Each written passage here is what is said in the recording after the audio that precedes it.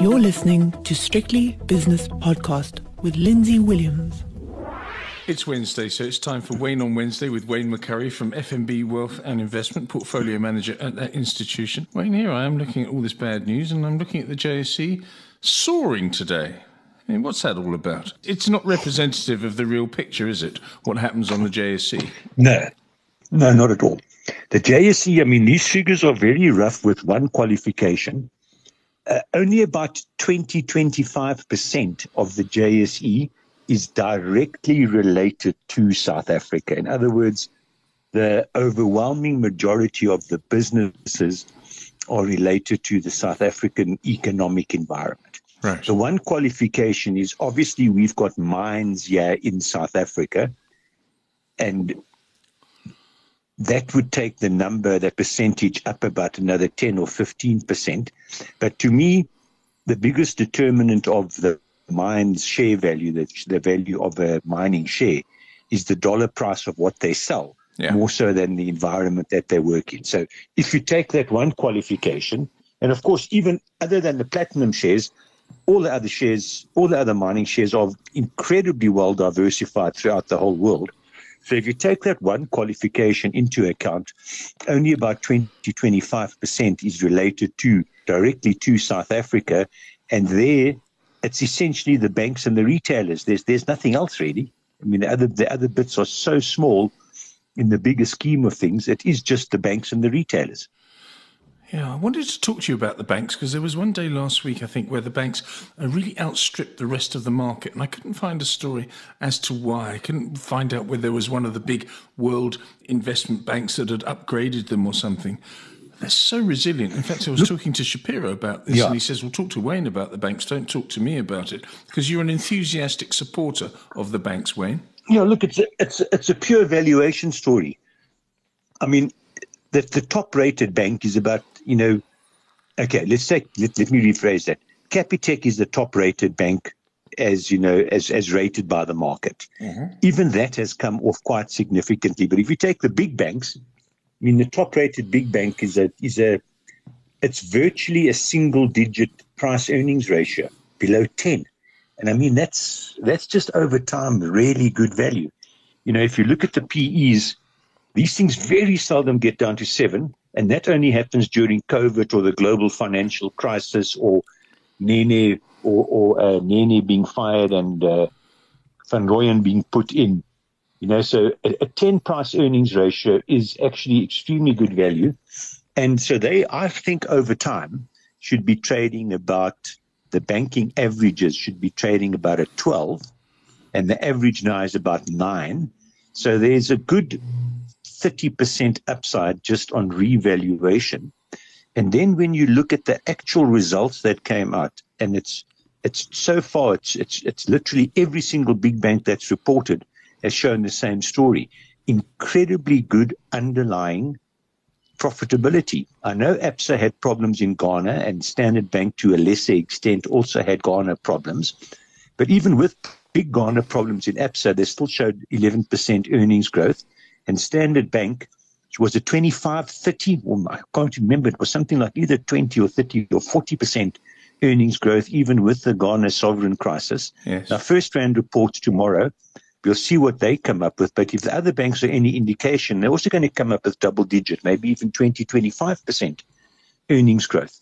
And that type of environment for a company, and let's not talk a price earnings ratio, because that confuses people, and probably rightly so, because a price earnings ratio is an incredibly blunt instrument to value a share with.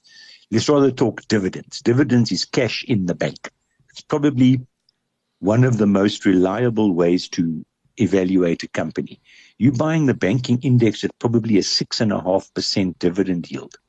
Now you got to take off 20% tax off that, so probably after tax you at, 5.25%. And that's extremely good. I mean, that is not quite, but it's virtually the after-tax yield on a bond, and of course, dividends grow. Your bond yield stays the same the day you buy it. And the dividends are growing quite nicely. So the banks do look cheap. But look, the market has been changing over the last month or two.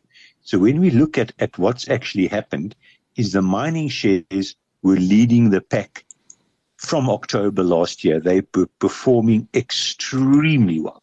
The mining shares and Naspers and Prosus actually took our share market above 80,000. The other ones, there were nothing really held the market back. But the true steam came from the mining shares and Naspers and Prosus. I mean, the mining index went from 56,000 to 80,000. That's big. I mean, that's 30% gain. Yeah. But now it's come all the way back to 74, though. In fact, lower than that. It's come back to 65,000. So it's now almost where it was before the run happened in October. And the banks have really, after underperforming since October, I mean, they did well, but they underperformed the mining shares. You know, they're the ones doing the running now. I mean, the bank index isn't quite at record highs, but, well, not the banks, the financial index more correctly. Yeah. It's not quite at record highs, but it's not far off. You know, it hit record highs April last year at 18,000, and it's now 16,000, 17,000. So it's virtually back.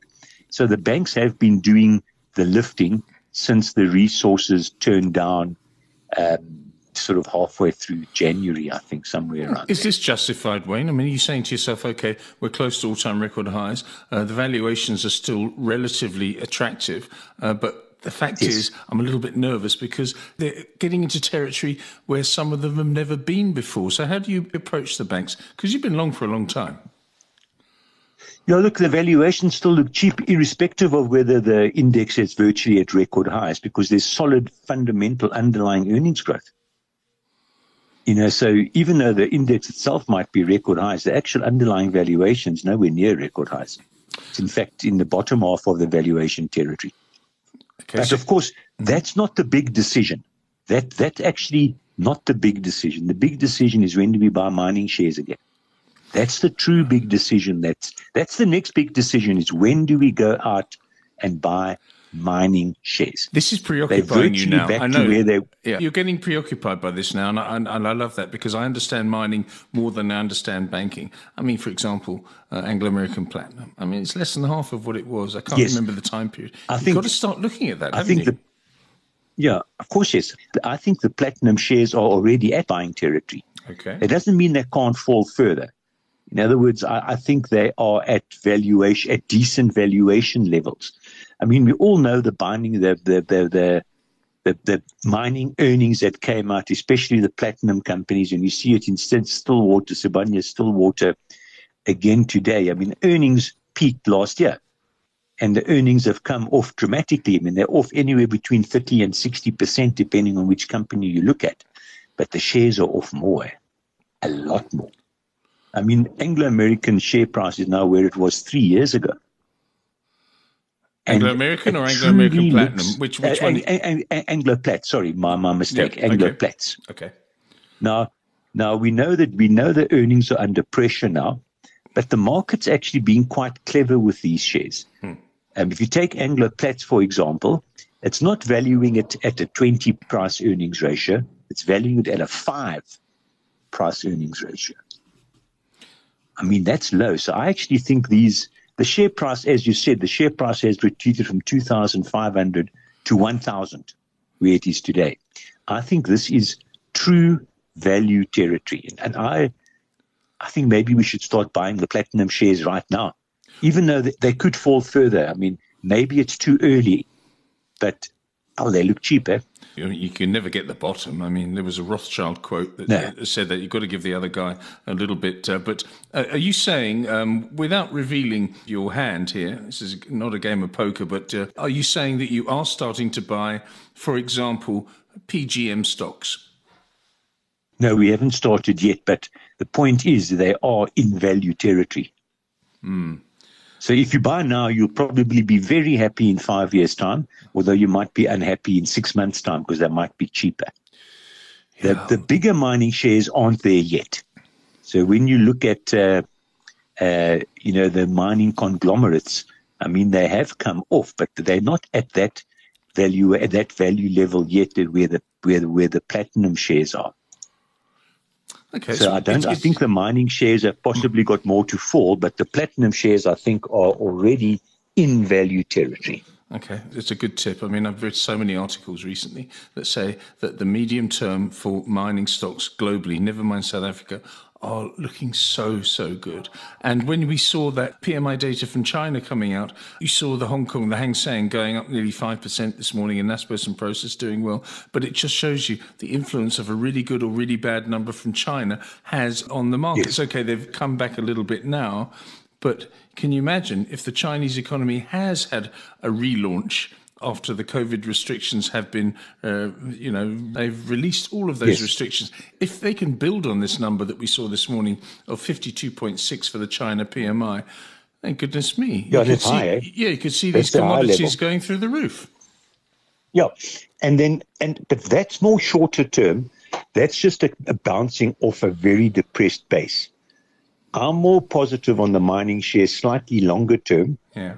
In other words, interest rate cuts the end of this year, a revival in the European, the UK, American economies, cutting interest rates worldwide, a fairly good economic environment globally, into a situation where the mining companies haven't spent any money since 2013, 2014.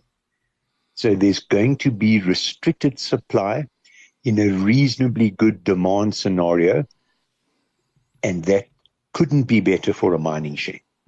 Because normally the last cycle, which was the China cycle, the guys spent the capex like crazy, like there was no tomorrow.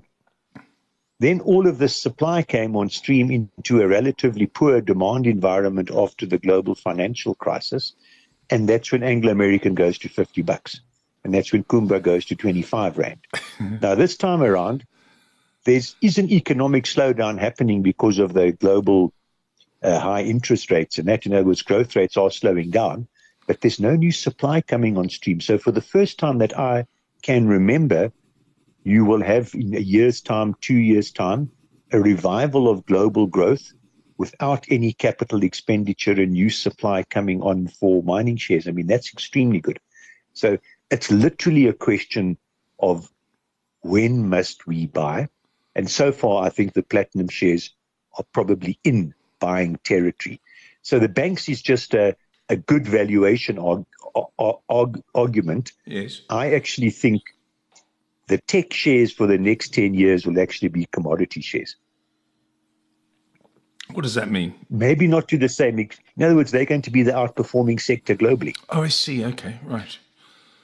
Goodness me, South Africa comes back to the fore. The Rand will revert to its mean of 16 to 16.50, something like that. Yes. And I was going to talk to you about exactly that. I spoke to the chief economist at one of South Africa's banks, and I said to her, well, the Rand here, I was blunt at the end. You know me, I'm a blunt person. I said, is the Rand undervalued? She says, yes, it is. I said, is it going to revert to the mean? She said, yes, it is. I said, 16 to 16.50? She said, yes. She agreed with everything. No one ever agrees with me. Yeah. But you do, because you have always said that we have these blowouts and then it comes back. Yeah. So it's going to come back to 16 to 16.50. Yeah. You know, the last time the Rand did this type of blowout, you know, the next stop was 13.10, eh? Yeah. Now, I'm not saying it's going to 13.10. All I'm saying is the Rand has the ability to both weaken and strengthen by quite material amounts. I mean, maybe the best example is early 2000s. I think the Rand got up to 12 or 13, somewhere around there, at the worst of the dot-com bubble and the worst of the 20-year commodity down cycle, just before China started. Right. Hey, next stop for the Rand was 6.50, eh? Of course, the next stop for the Rand after 6.50 was 16. You know, the Rand is an extremely volatile currency. But I think there's massive upside on a, 3-5 year view on the Rand. So, you know, we just got to live through what we're going through now, which is more related to global economic slowdown and falling commodity prices than blacklisting or Eskom or anything like that, because the mining shares are global companies. They haven't got much to do with South Africa. Okay, I can see you getting very enthusiastic. I mean, apart from the PGMs, what about the diversified miners like Anglo American PLC, Yes, like BHP Billiton, like Glencore, all those ones? yes. Are they in buying territory yet? Not yet, unfortunately. I think there may still be some more downside there. But look, Glencore's a little bit different because of their big trading arm. Yeah. But BHP and Anglos with copper exposure, I mean, copper is going to be probably the best performing commodity of the whole lot, because as we go into the digital age, as we go into the electrification age and dropping fossil fuels, every single electric thing, no matter what it is, uses copper. And copper is in relatively short supply. There's no big new copper deposits that have been found that are busy just about to give massive output. So copper will be, I think, one of the better commodities, maybe even better than the battery stuff, the lithiums and all the other stuff they use in batteries, which I see Neil Freuneman is taking a bit of a dive into. I'm a bit skeptical. I think battery technology is going to advance in leaps and bounds. And it's going to be, I think, the current batteries that we have are going to be a little bit like a BlackBerry in 10 years' time. You've always said that. At one stage, I was thinking about buying a motor car, and then the moment passed because I don't like cars. I don't like driving them. It's too dangerous. But you always said, don't buy an electric car. And you had your reasons. The technology will leave you behind. Exactly. And then you'll be with a dinosaur. It's like buying a new TV, and then 6 months later or a year later, your neighbour gets something, you think, what have I got here? I'm just saying, I've got a TV. I've got 2 televisions, one in my bedroom, one downstairs. In my bedroom, I tried to get Netflix and everything. He said, no, I'm sorry. Your TV's too old. You've got to get a new one. It's not compatible with this new software. And I thought, I only bought it 2 years ago. Yeah. Got to get HD or whatever interactive thingy mabob. Yeah, irritates me. I have to go downstairs now. Yeah. But it's the same with cars, right? Yeah. Well, that's not the same with internal combustion engines. They essentially haven't changed since the first internal combustion engine. I mean, they've become incredibly more efficient and more powerful, but the basic principles are unaltered. I mean, the only real alteration to the good old-fashioned internal combustion engine that failed miserably because of its fuel efficiency was the rotary Wankel engine. But even then, it burnt petrol, and petrol exploded inside a cylinder that gave you output. So that hasn't changed. But electric motors haven't changed either, by the way, for equally as long. In fact, I think electric motors were out before internal combustion engines, or they're more or less the same time. So the actual fundamental electric motor hasn't changed, but battery technology has changed materially, and I think it's going to change more and more going forward. Did you say the rotary Wankel engine? In fact, I'm not even sure it's going to. Yeah. What is that? It hasn't got pistons. It's got like a triangle that spins in a round chamber, and this process creates compression and ignites it. So no, it hasn't got pistons going around. It hasn't got pistons going up and down. It's got this triangular thing circulating, and it's an extremely high output engine for its size. Before the advent of mass turbocharging, a rotary Wankel engine of 1 liter would have as much power as a 3.5 liter normal piston engine. But the problem is it used 3 times more fuel. So when Mazda were the only guys who took this thing to production, they've tried their best to get it fuel efficient, but they never have. It's also an incredibly light engine, it's incredibly small engine. But just the fuel consumption, they've never been able to get right. So, but as we come back to the story, battery technology, I'm not even sure whether battery is going to be the winning store of energy. I actually think fuel cells might be the ultimate winner. So you'll have a hydrogen-powered fuel cell in your car that drives the engine, the electric engine, and then your battery will just be like a little capacitor just to hold relatively small charge. It'll be more like a smoothing mechanism, actually holding charge. Okay, what I'm going to do is I'm going to stay with my bicycle at the moment, my little e-bike, and get taxis here and there when the weather's foul. And I'm going to wait for you to tell me, okay, Lindsay, you can buy this now. You can buy a hybrid, you can buy a hydrogen cell, a Tesla or something like that, and I'll do it. And I'm certainly not going anywhere near the rotary Wankel engine. No, definitely not. No. I'm looking at the copper chart now, and on July the 14th, 2022, it was $3.37 per pound. It's currently trading at $4.15 per pound. That's a fairly chunky move percentage-wise. Have you got the facility within your portfolio or in your organisation to say, okay, I like these stocks and I like copper, but I'd like to have a little bit of copper as well on the side. I'd like some futures or some options on the physical copper price. Do you work that way? We have got the ability within Rand Merchant Bank to go on individual commodities, both hard and soft commodities, but the mandates for our clients doesn't allow us. We buy and sell shares. We don't trade actual commodities. Okay, so you've got no sort of hedge division. I don't buy and sell them. Yeah, I don't buy and sell them. All right. But we have a whole commodities trading arm, like all other banks will also have a commodities trading arm, because all the big producers sell forward and hedge their output. And so every big bank's got a commodities arm. It's a very sophisticated market, actually. I know. You go to the London Metal Exchange Week in London, which is a great big. I mean, everyone gets mildly intoxicated and talks nonsense. But in the Mayfair hotels, they talk about deals. I mean, the London Metal Exchange is a legendary place where people, as I say, do deals behind the scenes. It's fantastic. Yeah, and in fact, copper is up 1.3% today. I'm going to watch copper now. I'm putting that on my list now. The dollar price of copper. BHP and Anglos is copper. Yeah. I think I prefer Anglos on that one. But yes, I think I prefer buying options on the copper price itself. Yeah, look, Anglos, I'm not keen on the diamond side on Anglos. I mean, I think that market's in a long process of just being commoditized. Anglos, in the old days, De Beers controlled the world market of diamonds. Yes. Then the Australians discovered very cheap, small stones, a bunch called Argyle. Yeah. And they said they're not going to sell to De Beers.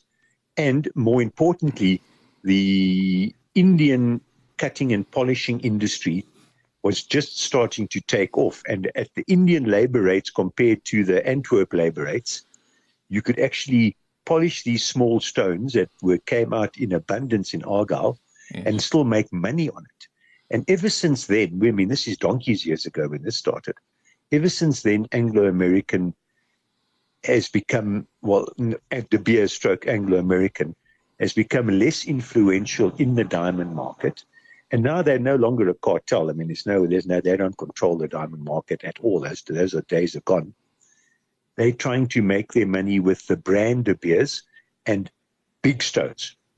But I think this is just a gradual commoditization is going to happen. So I'm not saying you're going to lose value on it, but I think there's just the prices are just going to, not do much. I mean, it's essentially a luxury item. Well, it is a luxury item, and luxury goods are in high demand from the ever-increasing ultra-high net worth individuals. I mean, the rich are getting richer, the poor are getting poorer. I wonder where De Beers would be now if it was still listed on the JSE, Wayne. I can't even remember the delisting price. What was it? 20 years ago, wasn't it? I can't remember. It was way longer than 20 years 30 years ago. I think it was in the early 2000s, actually, that it disappeared. Late 90s. It's maybe 25 years ago. Remember the two companies were linked. In other words, they had this profit-sharing arrangement. The shares were linked in the early 90s. So it might have still been a separate company in the early 90s, but the share price of Anglos and De Beers, they were linked shares, same as Investec Limited and Investec PLC, and there were many of those these linked shares where they had this profit-sharing arrangement, so that it didn't matter what share you owned, you got the same profits, but the assets were registered separately. Okay. And then the Oppenheimers sold out maybe 15, 18 years ago, and Anglo-American, and I think only the Botswana government, although there might be other governments involved, that is just Anglo-American and the Botswana government that actually own De Beers now. And the Oppenheimers don't own anything in De Beers anymore. Well, it's a small part of the Anglo business, isn't it? Let's talk about other things now. Let's talk about food. I've got nothing to tell you except I don't know if you ever get a craving. Does your body ever tell you, or your mind ever tell you? Oh, my goodness, every day. You need something. No, but you need something. Does your body say, I need some omega-3 oils, or I need some potassium? No, it never says that. Oh, well, mine does. No, it never says that. Mine just says, I need chow. Yeah, because you're greedy. I mean, I'm not saying you're I'm not greedy. disputing it. You're not a binge eater, but you do like food. I mean, if you see food there's a little stall around the corner. You're not really hungry, but you eat it. Like you had the Burger King a couple of weeks ago before the world's greatest rugby fan had made you a delicious meal. But that's just you. It's not me. I'm not a greedy person. I'm not a glutton. But anyway, I went to the fishmonger today because I had this craving for salmon. I thought my body needs omega-3 salmon oil. So I went there and I said to the nice lady, I said, look, have you got any wild salmon? She said, no, you must be mad. If we bought some wild salmon about a month ago, and it was so expensive that no one would buy it. So we just had to eat it ourselves. So I bought this farm salmon. It looks very good. I must admit, I'm having it tonight. I'm going to poach it with some green beans. But, and Shapiro was saying last night about when he goes to a restaurant, which he does very often, of course, because he likes to be seen, and likes to talk to waitresses and stuff. He said that the fish is always more expensive than meat on the menu. Have you found that? Look, I very seldom would order fish in the restaurant. I do eat fish, yes, but I way prefer shellfish, and that is more expensive. And yet there was a stage 20 years ago where prawns were half the price of a steak. Yeah. But obviously those days are gone. Now, look, the reason why I'm overweight is not because I eat massive amounts of food. I truly don't. It's because you're old. My big problem is 8 o'clock at night time. So you've had your dinner 6:30, 7, 8, 8:30. I get a sweet tooth craving. And if there's anything in the house, biscuits. It probably won't see out the African night. Chocolates. And if I could just suppress that, and it only lasts about half an hour. Wine gums. So on the odd occasion where there was absolutely nothing to eat, that craving does disappear. But yeah, I mean, last night was quite desperate at our house. There was a tub of yogurt. Yeah. I tried that. Why? Then there was a little bit. It was a couple of teaspoons of Milo in the bottom of a tin. I mixed that with milk. I drank that. There were like 4 Marie biscuits. I put some butter on the Marie biscuits with a bit of Marmite. I chowed that, and there was nothing else. Unless I was going to actually cook something, there was nothing else conveniently available. Okay, let me just get this straight. Last night at around about 8 o'clock, having eaten at 6:30, 7, you ate the yogurt in your fridge, you got the Marie biscuits out and you put butter and Marmite on them, and there was something else as well, which I've missed. What was that? The Milo and the milk. I made like a milkshake out of Milo. Okay. Flavoured milk out of Milo. You live with your partner, right?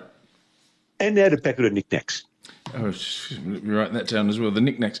You live with your partner. Don't between the two of you keep a larder that's stocked with stuff? No.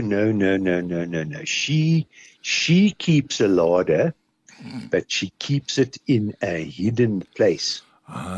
In case we get guests coming in, she wants to offer them a biscuit or a little chocolate or something nice, because she knows if it's in the house and I'm around, it probably won't survive. So she has a hiding place for snacks, and it's called the Forbidden Zone. Oh, yeah. Because I'm not allowed to go in there. But you know where it is. She knows of course I know where it is, but under threat of death if I attack going to the Forbidden Zone. So she says she's got to keep it out of harm's way. And that's my name when I'm looking for food, is harm. So yes, no, so the world's biggest rugby fan actually has a little, because she's not a big snacker. She has a little stash there in case her friends come around, or as happens quite often, the municipal guys come to fix a burst water pipe, and then she gives them take biscuits. them some tea and give them biscuits and stuff like that. But yeah, Saturday was a big day at our house. Rugby. Because once a month it's KFC. No, rugby. There's serious rugby coming up with the Springbok Tour and the Rugby World Cup, but that's all in August. There's literally rugby from August to October, just about. No, Saturday was KFC Saturday. What does that which mean? Happens once a month. For Saturday lunchtime, our domestic help and the gardener and the world's biggest rugby fan and the dog have KFC. Not Nando's. And not Nando's, no. I actually prefer Nando's. We have Nando's every year at our annual year-end party here at the garage. Right. I asked the guys, what do you want? KFC, Nando's? Chicken licking? Burger King, chicken licking, what do you want? It was overwhelmingly Nando's. That's it. I like your people. And it's delicious, eh? Whew. And you know, the best thing about Nando's is if you get the super ultra hot one, and I actually found out looking through Nando's brochure, there was an article on Nando's. Yes. There are hotter Nando's available in other countries. There's a super ultra hot one that's not available on the South African menu. But anyway, that doesn't matter. When you order the super, super hot Nando's in South Africa, your first couple of bites, you say, oh, this is hot, eh?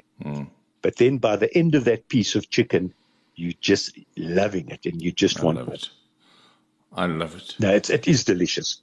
Of course, it started in the what was that Portuguese food and cultural festival in the south? It used to be, I don't know. Yes, I'll think of it now. Esposito Land or something. I can't remember the name of it. Yeah, it's Lucito. Lucito, yeah, I know, I'm getting the name wrong again. And they started with a stall there, and then they listed on the JSE, and I think they delisted at something like R1.50 a share, and they went private, and my goodness me, those clever chaps that made that have made a fortune.